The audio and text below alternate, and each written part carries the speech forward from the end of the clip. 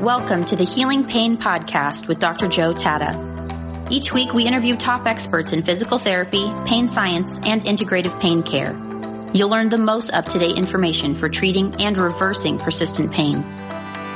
This podcast is for educational purposes only and not intended to be used as personalized medical advice. And now, here's your host, Dr. Joe Tata.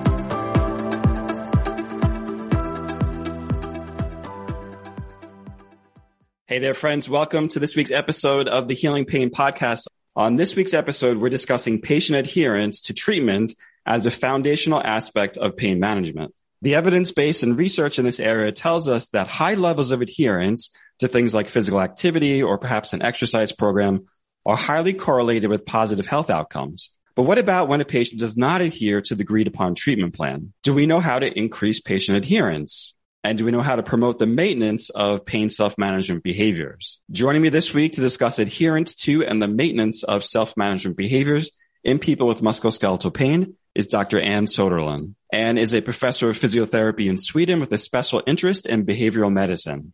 Her research area is on prevention, treatment, and evaluation of health problems from a behavioral medicine perspective embedded within a physiotherapy framework. This includes a strong focus on an individual's behavior change, and the ability for functioning in everyday life at different ages. On today's episode, we discuss the important topic of helping patients adhere to exercise programs and other self-management techniques for the treatment of chronic pain. Ann is a leader in this area and has some really great research with regard to physiotherapy and behavior change. She's definitely someone's work I recommend that you follow. Okay, without further ado, let's begin and let's meet Dr. Ann Soderlund. Hi, Ann. Welcome to the Healing Pain Podcast. It's great to have you here this week. Thank you. Great to be here. I'm excited to talk about your paper. Whenever I have someone who's done a really good quality piece of research, I like to mention the paper. We link to it in the show notes, and I, of course, recommend everyone read it. So I just want to start out with that. So the name of the paper that you wrote is Adherence to and the Maintenance of Self-Management Behavior in Older People with Musculoskeletal Pain, a Scoping Review and Theoretical Models. It's in the Journal of Clinical Medicine, 2021. When I came across the paper, I was excited because, first of all, I just love theoretical models. I think it helps people think about what they're doing and kind of put things in better frameworks for all of us and kind of reflect on our own practice and say, okay, there are things I'm doing within this model and there are things that I could do better or start to insert within this model. Just first tell us, because the whole paper is in the context of pain self-management. And pain self-management in and of itself is a big topic. Yeah. Based on your paper and your experience, how do you define pain self-management and what does that include? There are a lot of definitions for this one, pain self-management or self-management in general, but we needed to decide for one definition and what was more of when I was clinically active, what I thought the self-management would include and did include. So the Barrow definition we used in our paper suited well to us. It is about the ability to manage the symptoms, manage different parts of treatments, physical and psychological consequences, and lifestyle changes that the chronic condition demands to people. It is also kind of monitoring the condition to see by yourself what I am doing with myself. What are the good things and what are the bad things I am doing with myself? And also the effects of both cognitive and behavior and emotional responses, what are part of the self-management. So it is quite a large and a whole, according to my opinion. So his definition suits us well in this paper. It's a very encompassing definition. So there's a lot under the hood there with regard to pain self-management. Yeah. And it really, as a therapist, as I was reading that and kind of reflecting on it, it also just gave me a little bit of pause and say, someone who is living with pain and someone who's managing pain really has a lot that they have to consider in their life with regard to managing the condition and potentially overcoming the condition. So it's interesting when I see it in this light that, wow, there's a lot here that we have to start to look at and piece apart as clinicians and researchers to help people. I guess the study had two aims. So I'd like you just to briefly tell us what those two aims were.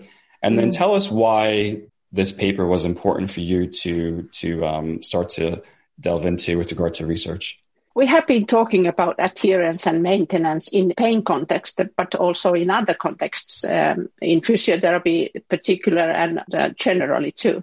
I think since 1970s or something, it's so huge, many years, and there is nearly nothing happened during these years. We have been just talking about it. So the advancing knowledge in this area hasn't been great at all. We wanted to show the gaps in research and maybe stimulate researchers to go further and study further these concepts, but also clinicians, because that is more specifically the second aim, which was about to reframe some models about this. And those we plan to have components that people could recognize and use in clinical work, because these components are not so complicated. They are not complicated at all, but we are not, as a clinicians or as a researchers, we are not thinking about this. Mm-hmm. We just, okay, it will be okay. We have a package, we have a treatment package, and we will do this with the patient. And then it is kind of, yes, of course, the patient will follow the regime, which is not happening. So there's two aims in this paper. So the first aim was to study the adherence and maintenance of these pain self-management programs. And the second was to basically create these theoretical models for adherence and how that relates to behavior and behavior change, which is so important.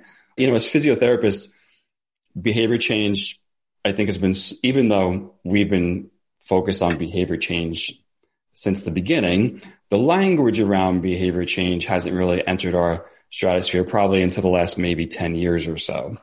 Why is behavior change so important for physical therapists to consider, and why is it important within the context of this pain self-management approach?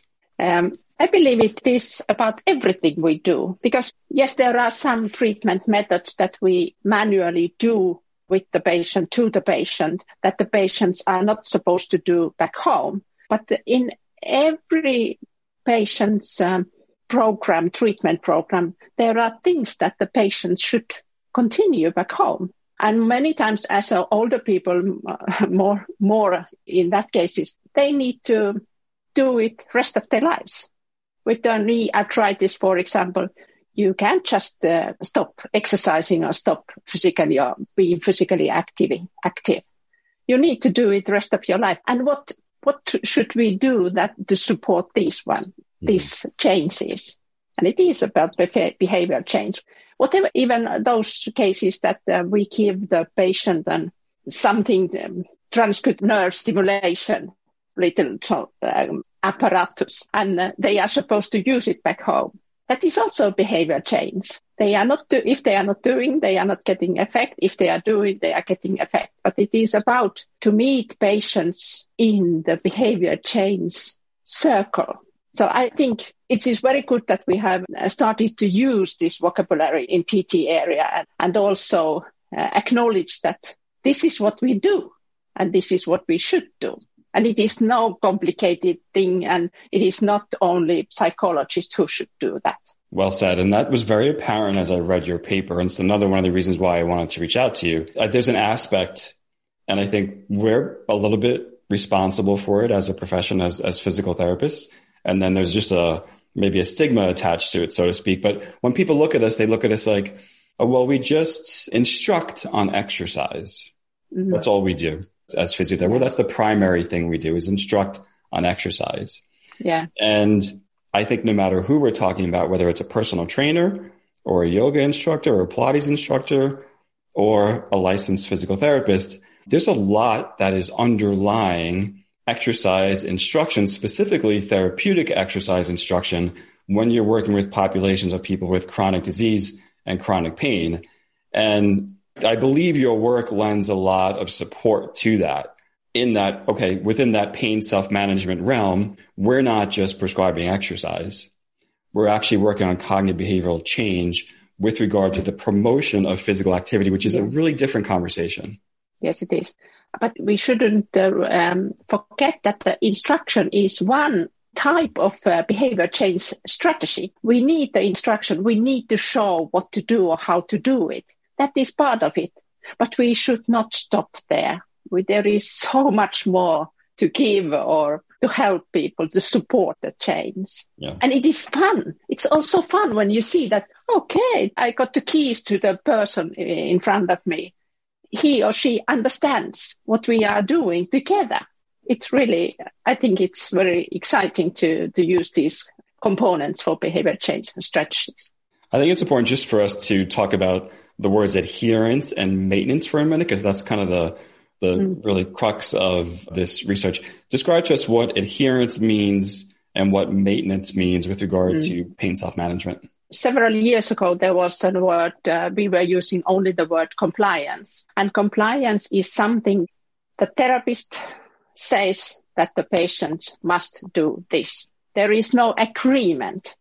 And the adherence is a more patient-centered way to get an agreement of what to do and how to do it and how to reach the goals the patient have. So there are situations where we should use the word compliance, and it is when you are using opioids. Then you need to adhere or comply with the prescription. You should not take less or more. That is compliance. But when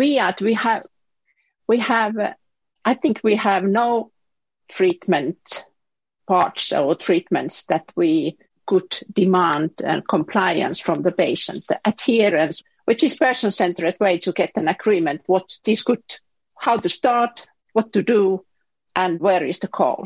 And maintenance is, these two are quite together. You don't get maintenance without adherence. So maintenance is a difficult concept, especially in physical activity area, which we are using a lot, or exercise area, where we know that the patient should keep on doing. That is maintenance. But in studies, so they are measuring the effect of in disability or range of motion in longer term, in some months, and then they call it maintenance. That is not really maintenance for me. It is sustained effects, but it doesn't say what the patient is doing. So maintenance of the self-management behavior is different.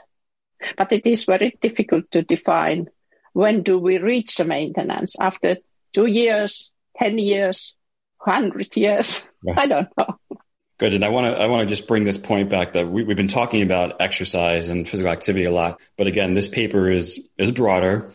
So when we're talking about pain self-management, it's not just the physical, it's also the psychological, the cognitive, behavioral, lifestyle, as well as the environmental and social aspects of that entire pain self-management program. Yeah. Yeah. Which is, as I mentioned before, it's a lot. So you broke these down into maintenance of behavior and adherence to behavior. You have these models. Can you tell us the 3 parts of these models? Because both have 3 parts that are similar. Yeah. We were talking, my co-author and I, we were talking a lot. How should we do these models? And start from the beginning, think all by ourselves, the whole thing. And it wasn't because, as I said, we have been doing research since the 1970s in these areas. So there should be something to start with. And then I have always been, and not always, but several years now, been interested in Susan Mickey's work. She's a psychologist in London, in College University. And this is her model. This is her kind of, it is a larger than only what is happening between 2 persons. How should I support my patient, an individual here and now? It is larger than that, this COM, as they call it, COM model. So we decided that because the ingredients in capability, motivation, and opportunity, they were, I could see them in these areas, how to describe and how to model adherence and maintenance. So then we decided to do it from this point of view. And also, this shows that you were talking about environment some seconds ago, and there is an environmental aspect in this. So it shows to our clinicians and research that don't forget that one. There is a motivation, there are capability, which are the personal things, what you skills and so on, what you have. And it affects motivation, but also that the environment affects motivation. So we shouldn't forget the environment, more environmental parts of this. So I love that COM you mentioned is capability, opportunity, and motivation. And that capability, opportunity, motivation both apply to the maintenance of behavior as well as to the adherence of behavior with regard to that pain self-management. Yes, but a little bit different contents. Yeah, and I want to talk about those a little bit as well, because there's some interesting points in each of those. So if we're looking at adherence to behavior, under that capability section, one of the first things you have there is education, which is important because right now in the world of physical therapy, pain education is kind of a hot topic. It's been a hot topic for years now. I think it'll continue to build in some way, but it's not pain neuroscience education necessarily. What I like about this is it's much broader. Can you talk about the broader perspective of education with regard to that capability construct there? I think we should see it as a broader, because there are so many parts in this pain self-management and in people's lives who has the condition. So we need to talk about pain condition, what it is, health perceptions, what does the people think about their own health and what is affecting their health. It's not only the knee problem, it's most probably many things. Beliefs, what do I believe these problems coming from? Whose fault is it, if you can say so? And then also the literacy. What do they know? What do they know about anatomy? What do they know? These are more educational things, what we have always been doing in pain area. And also treatment knowledge and skills, how to do. What is the level of the patient? So it is quite a complex part, that too. It is complex. And the one part of that whole education category that jumps out at me is literacy. As I think I'm on like podcast number 230 or something like that. That literacy, every time I engage with an expert like yourself, I always think, okay, we're going to use some high level terms. That's okay. But I always tried somewhere during these interviews to break down what we're saying so it's simple and it's approachable and it's easy for people, because as professionals with, masters and doctorates and licenses and continuing education, we have a lot of information in our head, but the ability for us to meet that person with their literacy level, I think is so important. Even within the realm of pain neuroscience education, I think one of the biggest flaws I see is pain neuroscience itself is quite complicated. Right. Unless you're really able to eloquently distill that down in a way that's simple, it might not be effective the way, we read about it in the research, and the way we hear about it in courses and things like that. So that literacy under that education, I think, is so important. I agree, really. And then, so if we jump down to the motivation aspect of it, there's some things I think that are very common to physical therapists and other professionals: goal setting, self-monitoring, coping with and benefiting from lapses. Yeah. So the coping with I thought was interesting, but the benefiting from lapses, what did you really mean by that in that part? Yeah.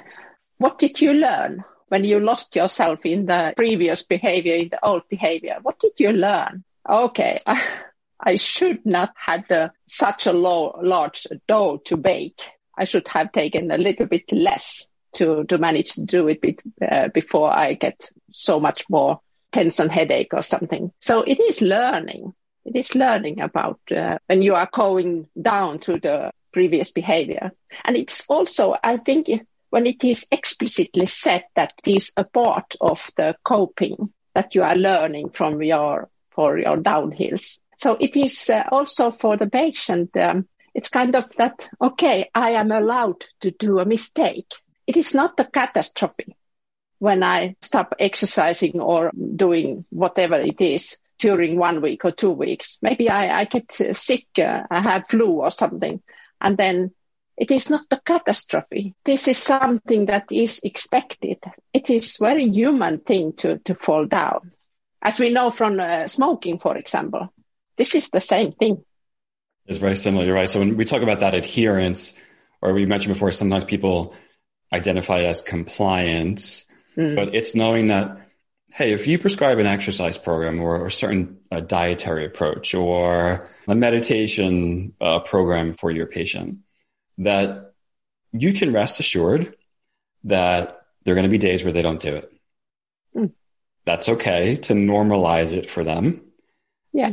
And from that, there's some kind of learning that happens. So it may be, okay, well, you didn't meditate this week. What have you noticed that's changed? Has sleep gotten worse? Yeah. And what happened? What was before you decided that you are not going to do it? What happened before? What happened afterwards? What were your thoughts about this? So discuss the lapse. You need to discuss. It is not just that go and learn by yourself. Right. People are not learning when they are. We need to stimulate the learning from lapses. Right. Or there's the idea that the therapist has to kind of jump in and get them right back on track, so to speak. Yeah. So that's so important. And the patient feels like, this was not my therapist. This didn't like this. And it is not about liking, but we should not show anything about accepting or non-accepting the lapses. We too should take it as a normal. It is part of the course. Great points there. And then finally, under the opportunity category, under this adherence to behavior, you have behavior prompting factors external to the person. So you have booster sessions with problem-solving discussions. Tell us what you mean by a booster session and where does that come in within this entire pain self-management adherence behavior aspect? Since we are human, we are getting tired for doing daily the same thing, whether it is exercise or just walking, take a walk or something. So booster session we also know from studies that the behavior change takes time. It takes 3 months is nothing. 6 months, 1 year, most probably something between 6 months and 1 year, the change is happening, really sticking to me. And the booster session is for just checking. Or when I was clinically active, I used it, you call me. When you feel that now I'm leveling out somehow, you call me. They seldom called you. But in quite many cases, in the first months, say you have treatment period of 2 months. So 3, 4, 5 months, you need to have a short call them or have a Zoom meeting or whatever, or meet the patient at the clinic to buffer up. How is it going? Why is going so, and why isn't it going so and so? What are your goals now? What is your next goal in this area for yourself? Reminding about things. It's interesting that you say potentially the behavior change right after really begins to settle in around 6 months to a year. That's what I remember from studies. Yeah, I would say that's true. It also makes me think about just the way our entire healthcare system is set up, both on an inpatient and an outpatient basis, where people come in, if you're inpatient, then you're in an inpatient rehab program for every day for, let's say, 6 weeks or 4 weeks. Yeah. And then if you're outpatient, it's twice a week for probably a similar amount of time. And that might not be the best use of our time, and it might not be time intensive enough for the change that we're after. And when you say that to me, I wonder, are we just wasting money? Yes, I think we are. Yeah. We are wasting money because also from the point of view that we have individuals here, I don't function the same way as you do. So I need a different kind of rehabilitation period than you do. Maybe for me, it suits once a week or every second week. And for another person who is really down in several areas, perhaps needs support on several areas, needs it once a day during some weeks. But still, when these weeks are over, then we leave the patient. Get along, do what you... Yeah, you're done. As we told you to do. That's right. Not good. No wonder they are back again. That's right. And I think that ties in really well with those booster sessions because we're saying, okay, here's the behavior change we need. Here's probably how long it takes. you can potentially create a different type of program for this particular patient.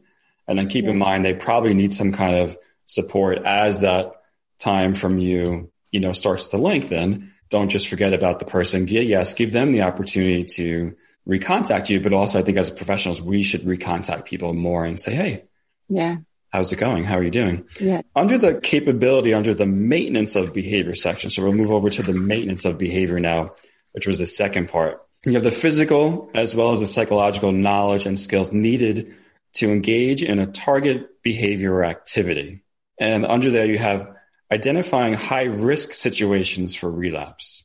So again, we have relapse come into the situation here. Tell us what you meant by identifying high risk situations for relapse. It means to discuss with the patient what the patient thinks when he or she stops doing the behavior we have been agreed that should be done to get better health. So often these discussions are not so easy for the patient. So we need to help them, because we know that when the patient has a fever, then it goes down. That is a high risk situation when you get ill. If the family is not well functioning, if there are bad days in the family, those are very riskful situations to let it go. And there has to be a plan how to come over these. What should I do when this situation come along? And that is also the same thing as in adherence labs, that it is important that we let the patient, individual, to know that it is normal. This is normal. You are a normal person. It is nothing to worry about, but it needs to be taken care by a plan. So if I'm hearing you correctly, it's really just starting a different conversation with regard to the therapeutic relationship in that regard. So instead of someone coming to you and expecting that you have something or can do something to cure their pain, so to speak, it's more, I'm here to facilitate your own self-management with regard to the physical, the psychological, the lifestyle, and the environmental part of it. And then as we're starting to look at that, I'm going to help you identify barriers that could potentially be high risk for you, or parts of your life that could be high risk where it's hard for you to either engage in that self-management or to continue with that self-management the way that's needed. And I think even in that whole section right there, I don't think most people come to us thinking, oh, I'm going to learn about pain self-management. No, they don't. Right. They come to us thinking, this person has the solution to my problem. Yes.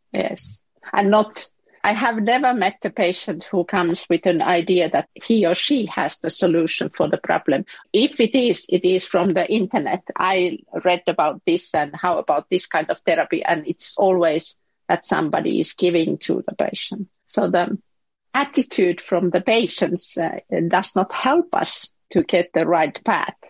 Yeah. So we need to facilitate the right path from the patients so that we are getting them on board this thinking. One of the things with regard to values-based living and values-based activity and values-based goal setting that I really spend a lot of time on now with patients is you have everything you need inside of you to negotiate through this period of recovery. I'm just going to help you facilitate that process in a way that's smoother and more efficient. Yes. And that takes a while for people to really come to terms with that. Yes. Actually, there's nothing outside of me that is kind of missing, that everything I have is within.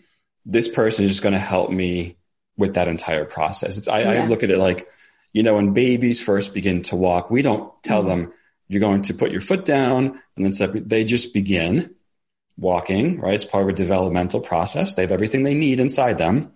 Somehow it's there. And then we just kind of come over them and maybe we hold their waist or grab their hands and we help facilitate them. And as they become stronger and stronger and they balance better, then they move on to being independent. I really look at pain the same way with people. And I believe that is a healthier way for people to start to approach pain self-management and all the various aspects here. I think that kind of jumps us down to the motivation aspect, which is that self-efficacy for problem solving, both handling barriers and relapse. So relapse keeps coming up here, which I think is great, But that self-efficacy part is so important for people. Yes, it is. That is one thing. I love the concept of self-efficacy. It's a positive thing. I just love it. So I put it in everywhere. But it is kind of, because research has shown us that if you believe in your capability to do something, then you are much more likely to do it if you are compared to if you are not believing yourself having the capability. So need to boost the problem-solving self-efficacy as well, since self-efficacy is so situation-specific. So they can do the exercise and physical activity very well and have a high self-efficacy in those, but not maybe in problem-solving. That needs to be one part of the teaching or discussion with the patient. Identify when the patient solves a problem. For example, when the patient, if you are discussing of relapses and in which situations if there is a risk and what should you do, what is your plan to do then? And then they come up with a good plan. Then they have solved the problem before the problem exists. And then they get a higher self-efficacy when the problem comes on their way. Yeah, I was excited to see that in there because I know it's a big mediator of change with regard to pain. So I like that it's in that, of course, the paper and that entire theoretical framework you have. As we mentioned earlier, pain self-efficacy or pain self-management is a big topic. This is a scoping review. So it's kind of like a systematic review, but a little bit different. You spent a lot of time going through literature. What did you find was missing? Like you hoped to see certain aspects, but they're just kind of missing from the literature. I wanted to see more studies about self-management, especially for older people. And also, I really believed that I would find much more ingredients in the treatment packages that were targeted for adherence or maintenance. And it was so poor. I was like, no, this can't be happening. I was actually doing several searches more. And is this really this bad? And it is. So we don't have a lot of research out there on pain self-management itself. Which is so fascinating to me. It is. Right? Isn't so it? Much as we are using self-management and as a treatment strategy, and it is working. It's working quite well. But people are not taking care of the adherence part or the maintenance part. How they are supposed to, I don't understand how therapists and researchers think that the people are continuing when they are not doing anything for that part. Right. So we could have wonderful studies that it's a 6-week intervention and we follow them up to month 3, which is what most studies are like. May or may not have a control group. That's, kind of here nor there basically. But after that, we really have no idea what's happening. We just leave it. We just leave it. Right. And that is unethical, unmoral and unethical, I think. Talk to me about that. So why would that be? And that's really for you as a researcher, I think to say that is really powerful. Why is that an ethical challenge within the literature? Because there are things that you can do to increase further adherence after the study, if you are talking about studies, and also the maintenance of behavior change. There are component strategies that you can have in your package from the beginning, which will give the patient, for the person, totally another kind of platform to keep it that way, what it should be. I think it is unethical to let it be. I really appreciate that, Anne, because I really believe this entire podcast that I have worked on for many years now is a public service announcement, basically, for both practitioners and people living with pain. But more and more, I realize that effective pain management and effective pain self-management is really a human right that in many ways is missing from everything we're doing. So when you say the word ethics to me, and as I read research, and it all starts out with 1 out of 3 people struggle with chronic pain globally. 25% out of any country struggle with pain globally. Pain is both a physical and an emotional. Okay, that's all great. Now, what are we doing with it? And if we're spending all this money on a 6-week intervention, we only follow people to 3 months, and then we forget about them. We just let them out into the world, and we don't follow up, and we don't provide them with support or, as you call those booster sessions in your paper. and we don't follow them into the environment and the context of their life and see if this works, because most of our research studies are in very controlled environments in an academic setting, which is not real life, then what is not only just me, everyone who is listening to this, what is our money actually going toward? And how is it effective? And is it effective? Yeah. And I think you brought up a really important topic, but as we look at this, and I think a scoping review like this, you brought it out. It's like, well, we don't really know. It's not quite there yet. And we have to do some more research, maybe dig a little bit deeper if it's not there. But I really think that's an important part. The other part of your scoping review, I think this probably ties into the ethical and moral part of it, is your paper focused on the elderly. Why is that important with regard to not only the paper, but this topic we're talking about right now? Yes. Elderly today are not the same as elderly in 20, 30 years ago. Elderly 30 years ago just died before elderly today. So we had 65 years as our limit cutoff. Those who are 65 years, they might live 30 more years. And 30 years, it's half of the 65 about. Right. It's half of their lives, which is still left, or 1/3, which is left. Should we just, because they are not working anymore, these people, should we just leave them and not put money in rehabilitation of these people, or not care of how their self-management should look like? And the elderly crew as a population is increasing, which we know very well. And so I think if we're talking about economy and global economy and national economics, so we should put more money to this group of people who are somewhere nearly 70 or more than that, and help themselves in their problems, because much more of these people have chronic pain, for example, and those that are under 60, for example. We could save quite a lot of money if we were a little bit more preventive. We had a little bit more preventive actions and also self-management actions. And the adherence and maintenance is as important there because of these 30 years that are left in many cases. Yeah.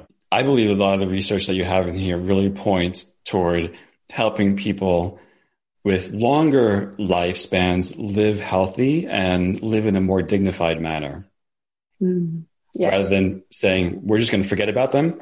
And if they come to us, well, we're just going to give them medication. Yeah. Because that's what happens now with a lot of elderly people. Yeah. Some pain medication when you have a knee pain or hip pain or low back pain or whatever. That's right. And I really think you're talking about greater quality of life steps that all of us in the therapy professions know work. And as we figure out these models of more effective pain self-management and how to help people maintain these behaviors, which is really what we're talking about, I really think a lot of that is the future of what I see as personalized pain medicine and helping clinicians with the skills that support this rather large theoretical model that you have here. And it's been fascinating talking to you today, and I really appreciate this paper. Again, I want to mention the paper so people can link to it. It's called Adherence to and the Maintenance of Self-Management Behavior in Older People with Musculoskeletal Pain, a Scoping Review and Theoretical Model in the Journal of Clinical Medicine 2021. And tell people how they can learn more about you and how they can contact you and reach out to you. I am in Sweden, in Mälardalen University, middle Sweden. It's Västerås, which is somewhere near between Uppsala and Stockholm. I think everybody knows Uppsala and Stockholm in Sweden. And my email is Ann with an E in the end, and Soderlund, and at mdh.sae.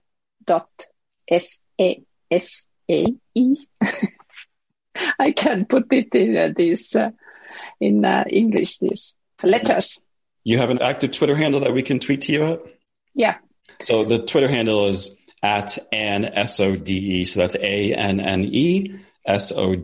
And just as a reminder, you can find all the links to Anne's Twitter handle as well as the email address that she mentioned. Everything is linked on the podcast page at the Integrated Pain Science Institute. Just go over to the podcast tab and search down to the episode on adherence to and the maintenance of pain self-management, which is an important topic. I want to thank Professor Ann Soderlund, for being with us this week on the Healing Pain podcast. Make sure to share this episode with your friends and family on Facebook, LinkedIn, Twitter, in a university setting, in a pain management setting, or in a research setting for people who are interested in the topic of pain self-management. I'm Dr. Joe Tata. It's a pleasure, and I'll see you next week. Thank you.